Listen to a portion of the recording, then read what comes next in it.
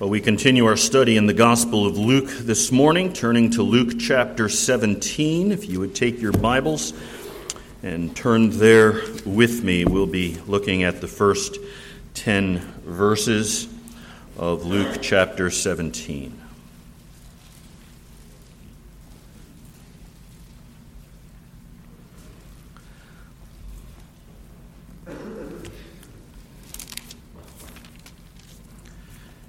He said to his disciples, "It is inevitable that stumbling blocks come, but woe to him through whom they come.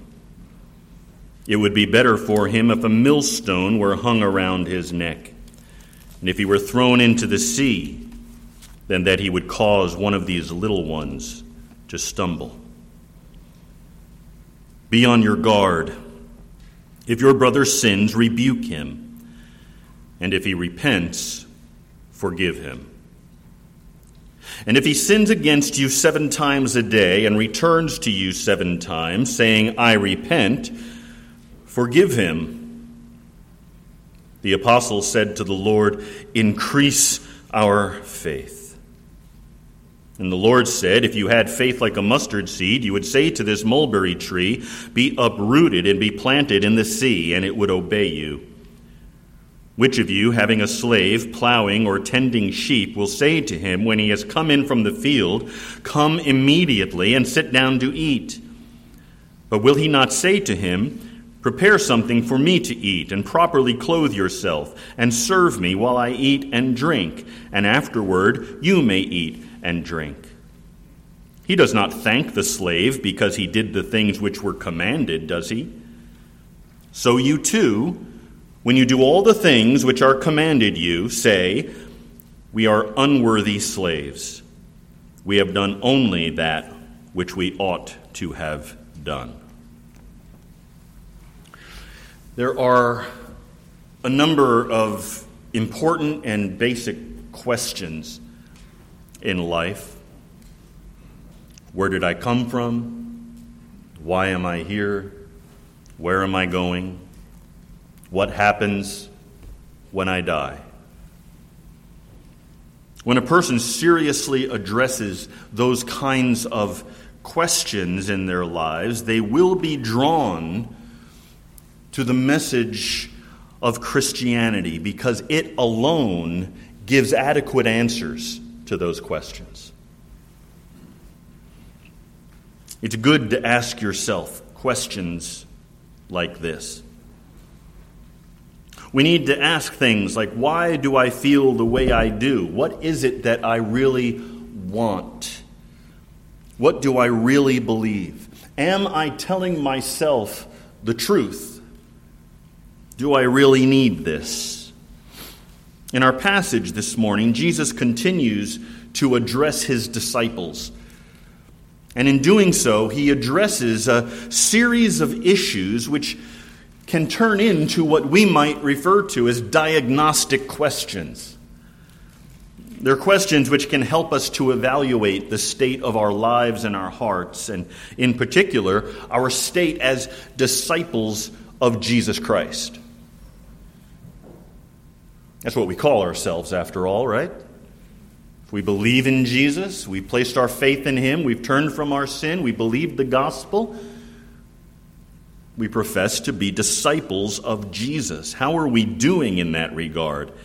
This passage provides for us a way of determining just how we're doing, and perhaps what we need to work on. So we're going to hear Jesus exhort his disciples to do 4 different things, and as we do, we'll ask ourselves 4 diagnostic questions, which I trust will help us to examine ourselves in regard to the health and the strength of our own discipleship. So here's the first diagnostic question. What kind of influence am I having on others?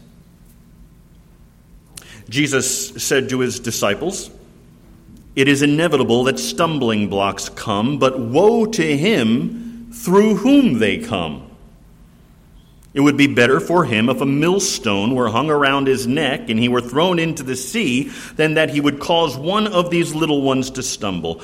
Be on your guard. It doesn't matter how knowledgeable or strong you are, there will be temptations that come into your life that invite you and urge you to sin, to disobey that which you know to be true according to the Word of God. Satan and all of his army are a crafty bunch. They send temptations our way that are most likely to trip us up. What may be a temptation for you may not be a temptation for me, and vice versa. Consequently, we need to keep some things in mind. We are never as strong as we think we are. When we say, I can handle it, we've already taken a step to demonstrate that we cannot. Satan is much more resourceful than we may think he is. And so Jesus says, be on your guard. Another thing to remember in this regard is that our only hope in the time of testing is to hold fast to Christ and to his word. He is our resource. He is our strength. But Jesus points to a related danger here. Woe to him through whom a stumbling block comes. It would be better for him if a millstone were hung around his neck and he were thrown into the sea than that he would cause one of these little ones to stumble. These are very strong words Jesus uses here. He says it would be better to be thrown into the sea wearing cement shoes than to face the judgment that will come from leading someone astray. And that leads us to this first diagnostic question. Am I in this position? Am I doing anything that would lead someone astray? We can do this in a number of ways. We can do it through false teaching. When we deny the goodness of Jesus, when we diminish the authority of Scripture, when we water down God's definition of sin, we are guilty of false teaching. When we twist the truth to suit our preferences, we are leading others astray. When we try to blend into our faith the beliefs of different religions, we are changing the truth of God into a lie. We set a stumbling block before people through false teaching. But we also set a stumbling block before people by false living, by living in a way that leads others astray. When people see another Christian who gossips, who gets drunk, who is unfaithful in their marriage, who is lazy in their job, who manipulates the system, who indulges in pornography, they tend to conclude that what that one professes is not true. We lead people to conclude that the Bible is pointless because even those of us who profess it don't really believe what it says. At least that's what our lives communicate.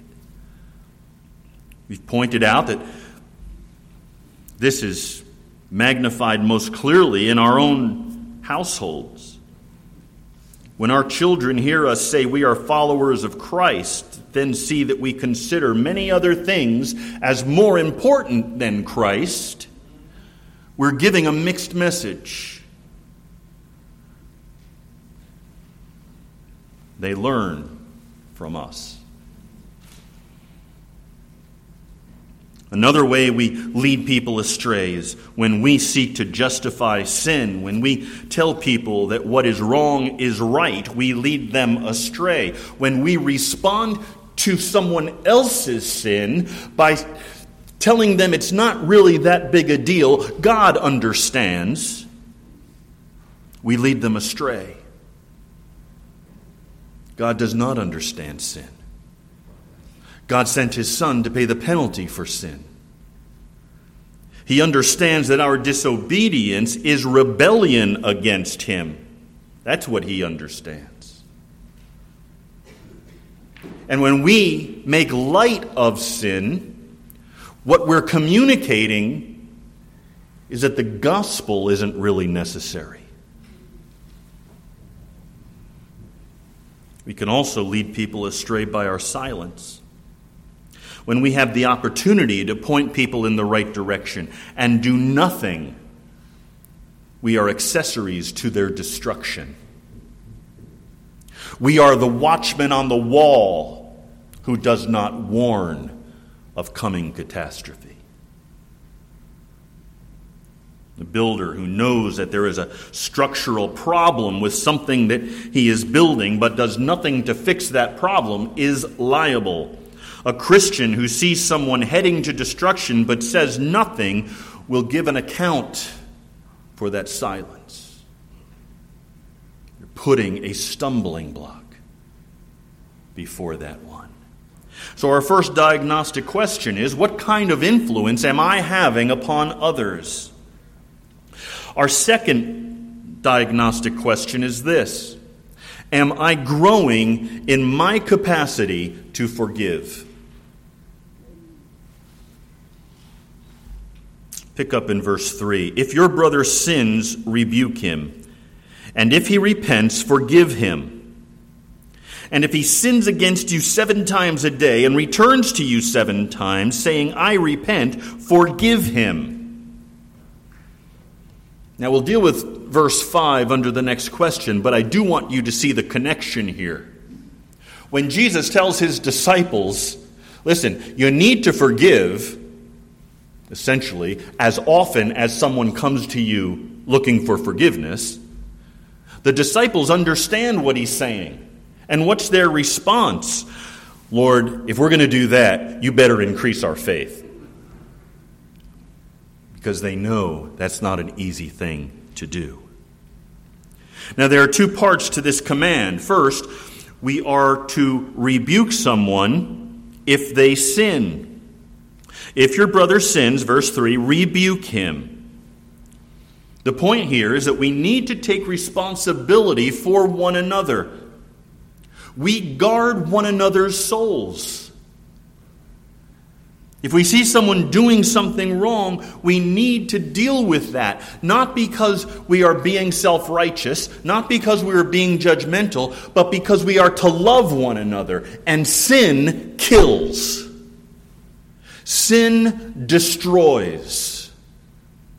And so when we see someone trapped in the bondage of sin, we are not, as we mentioned a moment ago, to remain silent. We are to come alongside them and seek to lead them out of that sin. If someone hurts us, we need to let them know that they've done so. Here's one of the great things about what Scripture teaches in regard to forgiveness. Right?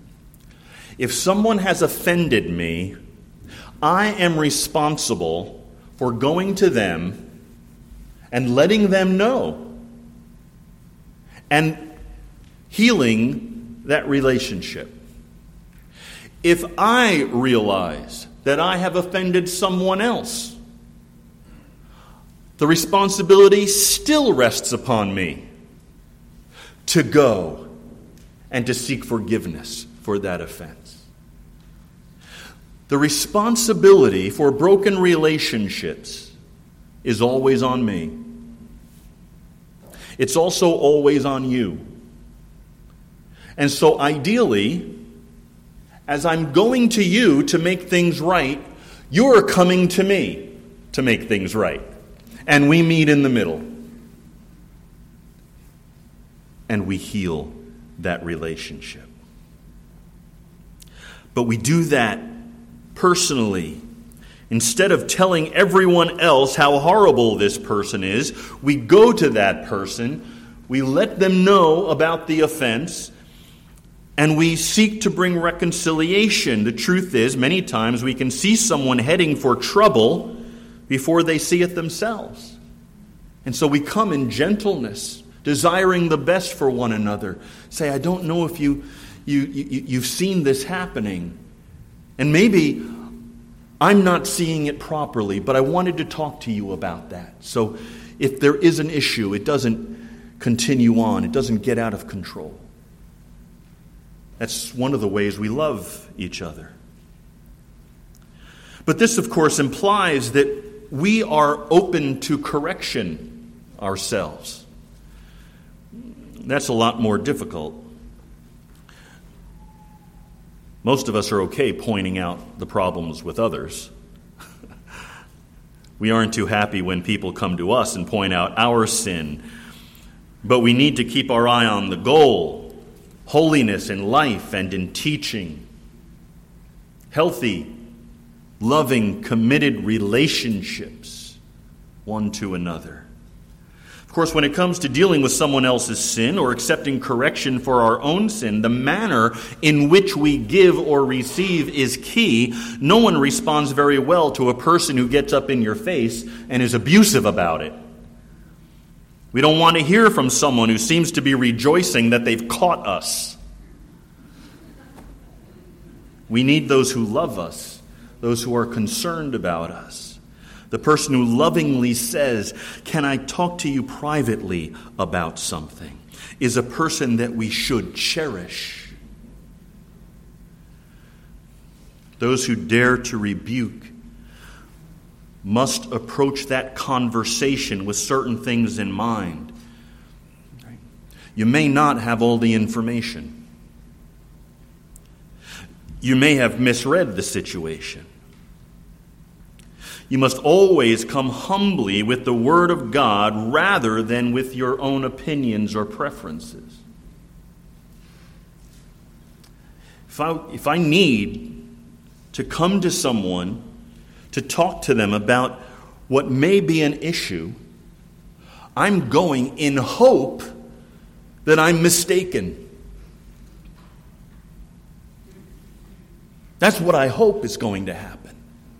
I'm going to hope I've misinterpreted something or there's something I don't understand. And so if that's my hope, then that's going to affect how I approach this. And once we've confronted someone with their sin, we are to forgive the one who responds properly and says, "You know what? You're right. And I repent." When someone faces up to the wrong they have done and asks for our forgiveness, we are to grant that forgiveness. And I think this is an important point. The person must acknowledge their offense in order for true forgiveness to take place. And we all know this is easier to proclaim than it is to do. Forgiveness means absorbing the hurt that has been caused and letting it go, not seeking to inflict the same hurt that I've experienced, but absorbing that, saying, "Okay, I was hurt, but you've repented. You've recognized what's gone on, and now I forgive you, and I'm not looking for payback. I am happy that our relationship has been restored." It means we don't hold that issue against someone. We don't bring it up again and again and again. We move on as if it never happened, because that's the way God forgives us. If you are in Christ, your sin has been thrown as far as the east is from the west. It is forgotten. That's how God calls upon us to relate to one another. When we truly forgive, we act most like Jesus. But this is not easy. And sometimes it takes a good deal of time. Sometimes we have to remind ourselves over and over again that we have to forgive something. And we may have to do this for months or years before we actually forget and let it go.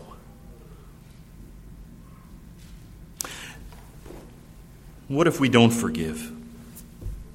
Then what? If we don't forgive, we become bitter. We become filled with resentment. We begin to develop a very sour outlook on life. When we do forgive, we act most like Jesus. When we refuse to forgive, we act most like the enemy, like the devil.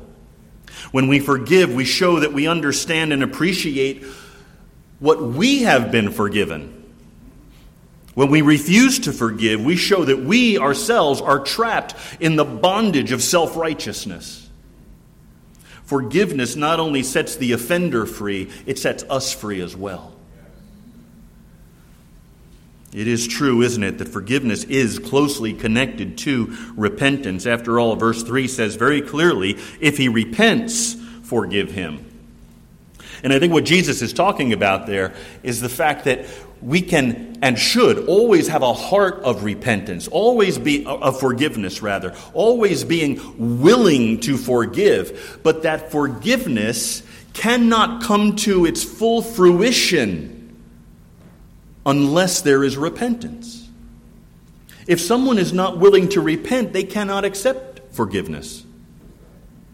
And so forgiveness, the circuit never gets completed. But that doesn't mean we aren't willing. Doesn't matter we don't desire forgiveness. Throughout Jesus' teaching on church discipline in Matthew 18, throughout every step of the process, Jesus says, if he listens to you, and that's Jesus' way of saying there in that context, if he repents, if he listens to you, if he understands his sin, if he admits to it, if he turns from it, then the process stops. You've won your brother, Jesus says. Right? That relationship is restored. That one is forgiven. This is also the way in which God forgives. In 2 Chronicles 7:14, a verse which has been so terribly misused, the Lord says to Israel, and my people who are called by my name humble themselves and pray and seek my face and turn from their wicked ways. Then I will hear from heaven, will forgive their sin, and will heal their land. Let me take a bit of a detour here just for a moment. As I said, this is a terribly misused verse. And we need to understand what's really going on here and what's not going on here in order to understand repentance. I wish I had time to fully address this, but very quickly, someone is misusing this text when they apply it to the United States. And this has been taking place since I was a teenager. I remember Jerry Falwell and the Moral Majority, and this was like their theme verse. If my people who are called by my name humble themselves and pray and seek my face and turn from their wicked ways, I will hear from heaven and will forgive their sin and heal their land. The promise of forgiveness and healing was given to Old Covenant Israel, which is the only nation which has ever been described by God as my people who are called by my name.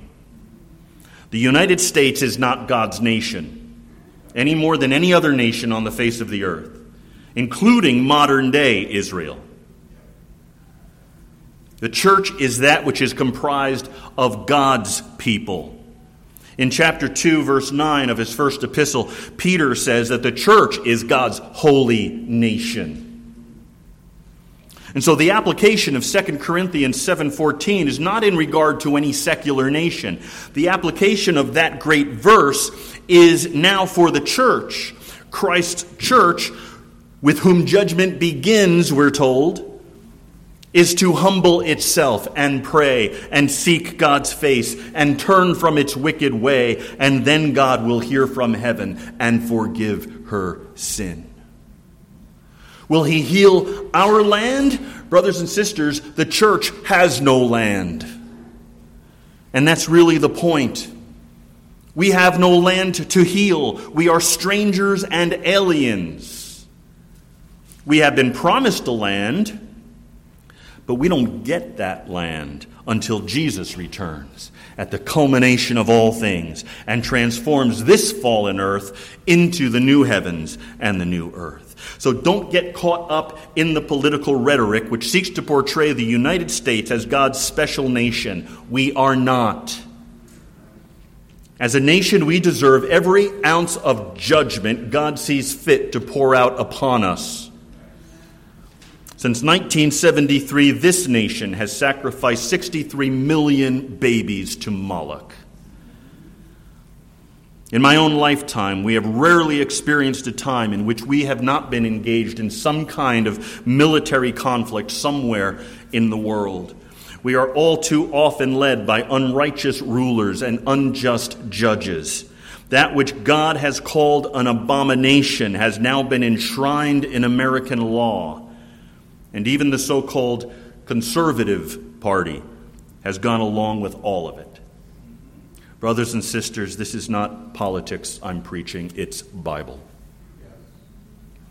How can one look at this nation and call it God's people who are called by God's name?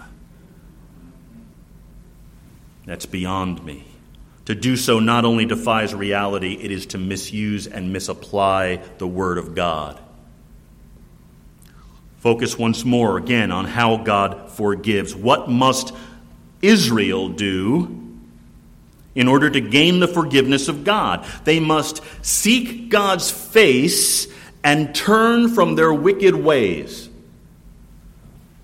Brothers and sisters, you will find no better, definition of repentance anywhere inside or outside of Scripture. Seeking God's face and turning from your wicked ways, that is repentance.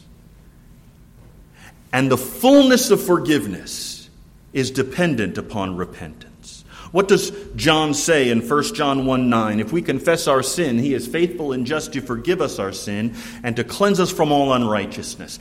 If we confess our sin, what precedes forgiveness? Confession. Repentance. But we need to be careful here as well, because, newsflash, we're not God. Therefore, it is not our job to determine whether or not a person has repented enough. That's God's responsibility. Now, we certainly need to be wise. There are certainly times we need to be cautious. We need to take a person's weakness into account. You don't put a thief back in charge of the money. Wisdom recognizes the possibility that genuine repentance exists alongside of genuine weakness. Forgiveness is to be given, but wisdom is to be used afterward. If you are the offender, your responsibility is to repent. That means that you must recognize what you have done. You must confess to the offended party the hurt that you have caused. You must truly desire to go in a different direction. We may fall again and again and again, but if so, we repent again and again and again. As humiliating as that may be. And if you are the offended party, your responsibility is to forgive and not to allow resentment and bitterness to take root within your heart.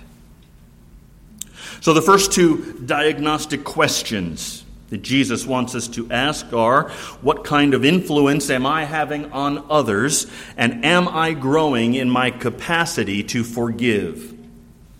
Our third diagnostic question is this: am I growing in my ability to trust God? Verse 5 and 6 say this: the apostles said to the Lord, "Increase our faith." And the Lord said, "If you had faith like a mustard seed, you would say to this mulberry tree, 'Be uprooted and be planted in the sea,' and it would obey you."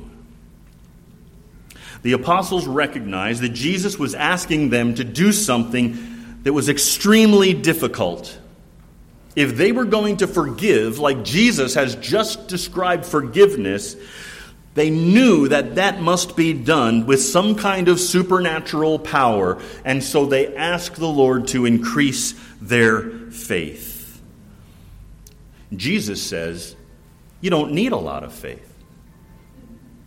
You don't need a lot of faith to obey God in this way, or to be used by God, or to see God work in great ways. Faith at its core is very simple. It is trusting God. That's what faith is.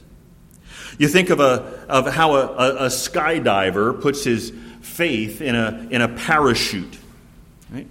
Jumps out of a plane, trusts that his chute will open and enable him to float to the ground. The Lord is far more reliable than any parachute. I personally would never put my faith in a piece of cloth. But I will put my faith in the Lord because He is trustworthy. He is faithful. What we need to understand is that Jesus isn't talking about the faith to do cheap magician's tricks. It's not that we should be trying to move mountains. The idea is that if we trust God, we would see mountains moved if that is what needed to happen. We see this again and again in Scripture. Paul tells us that God will do exceeding abundantly beyond all that we ask or think. Most of us tend to live safe lives. We want to control the outcome of circumstances. We don't like to have to put our full confidence in what God alone can do. And this is a problem. We will never know the power of God in our lives until we dare to trust in Him and stop trying to take control of our own lives. The Bible does not promise that if you have enough faith, every situation will work out the way you want it, or that you will get everything you desire. If we have faith, we will have the confidence that God knows what He's doing. So even if my life does not go the way I would like it to go, I know it's going the right way, because my God is a sovereign God who loves me and works everything out for good. I don't know what you're facing in your life. I know many of you are facing great difficulties. Maybe a physical need, a financial need, a friend who is resistant to the gospel, a ministry that doesn't seem to be going anywhere, a challenge you don't feel that you can meet. We've got to remind ourselves to trust. He can meet the need when we can't see how it can be met. We put our confidence in His ability rather than our own. Once we do this, you may be surprised at what God will do. It takes faith to trust God's character and wisdom even in trials. It takes faith to trust God to give you the right words when you're put on the spot about your faith, or to keep you quiet when that's what's needed. It takes faith to trust God to supply the needs that we have. It takes faith to stand before the freshly dug grave of someone that we love. It takes faith to wait for God to bring that special person into your life. It takes faith to confront addictive or deep-seated behaviors rather than simply throwing up your hands and saying, It's just the way I am. It takes faith to be willing to serve God in an area that is outside your comfort zone. Faith is nothing more than active trust. Jesus reminds us that our job is to walk by faith and not by sight. We are to trust God's word. We are to trust his proven character, even when that mountain before us seems overwhelming. Well, there's one more diagnostic question we need to ask, and that is this. What is my motivation for serving God? Verse 7 says, which of you, having a slave plowing or tending sheep, will say to him when he has come in from the field, come immediately and sit down to eat? But will he not say to him, prepare something for me to eat, and properly clothe yourself, and serve me while I eat and drink, and afterward you may eat and drink? For he does not thank the slave because he did things which were commanded, does he? So you too, when you do all the things which are commanded you, say, we are unworthy slaves, and we have done only that which we ought to have done. You've probably met people who say they are your friend, but won't do anything for you unless they get something in return. Maybe money, maybe a favor. Those aren't friends, those are business associates. The problem is that too often I find myself relating to God in that way. Lord, I was nice to so-and-so today, and you know how hard that is. So now I hope you'll reward me for my good deed, as if I'm a Boy Scout. Or we might say, Lord, I gave when I went to church this morning. And now you need to bless me in return. Because that's what some guy on TV said you were going to do. And we have this attitude. We would never say it out loud because we know how it sounds, but the attitude is, Lord, you owe me. I hope there's nobody here like that this morning. There are some people who think about church that way. I'm going to go and I'm going to sit in a pew for an hour and a half because that's what God tells me I should do, and if I do that, then God is going to owe me. I hope it's not that much of a hardship to be here. I hope it's, not your version of suffering, thinking that God owes you for being here. But some people think that way. Some people don't have the Spirit of God. God never owes us, brothers and sisters. He never owes us. And we must not serve God for the blessing that we hope to receive. We serve God because He is worthy. He is worthy of our service. And the best that we can give to Him is not nearly what He deserves. When we have done the best that we can possibly do, out of the purest motives that we can possibly develop within our hearts, we are even then unworthy slaves. We have done only that which we ought to have done. Job lost everything. He lost his business, he lost his children, he lost his health. His response was what? The Lord gives, the Lord takes away. Blessed be the name of the Lord.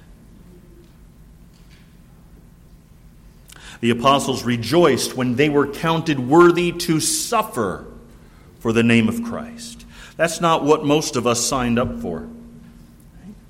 Many of us probably came to an understanding of the gospel And perhaps when that gospel was proclaimed to us, there was something added to it. Come and believe Jesus. Why?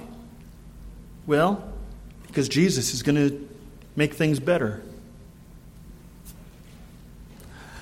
All those problems you've got in your life, Jesus is going to take care of all that. Jesus is going to make your life easier. That's not the gospel. We don't come to Jesus because of the blessings that He will bestow upon us.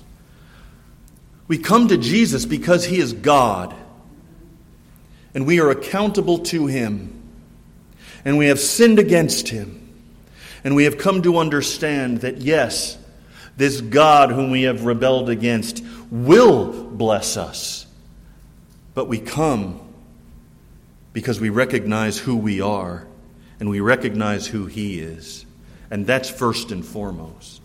The blessing that we desire when we come to put our faith in Christ is the blessing of forgiveness, not the blessing of a better bank account, of no problems, of a fixed relationship. Are we willing to give Him our best because He deserves our best? Or will we give our best only if we think it will cause Him to do for us what we want Him to do? One is an act of faith. The other is an act of negotiation.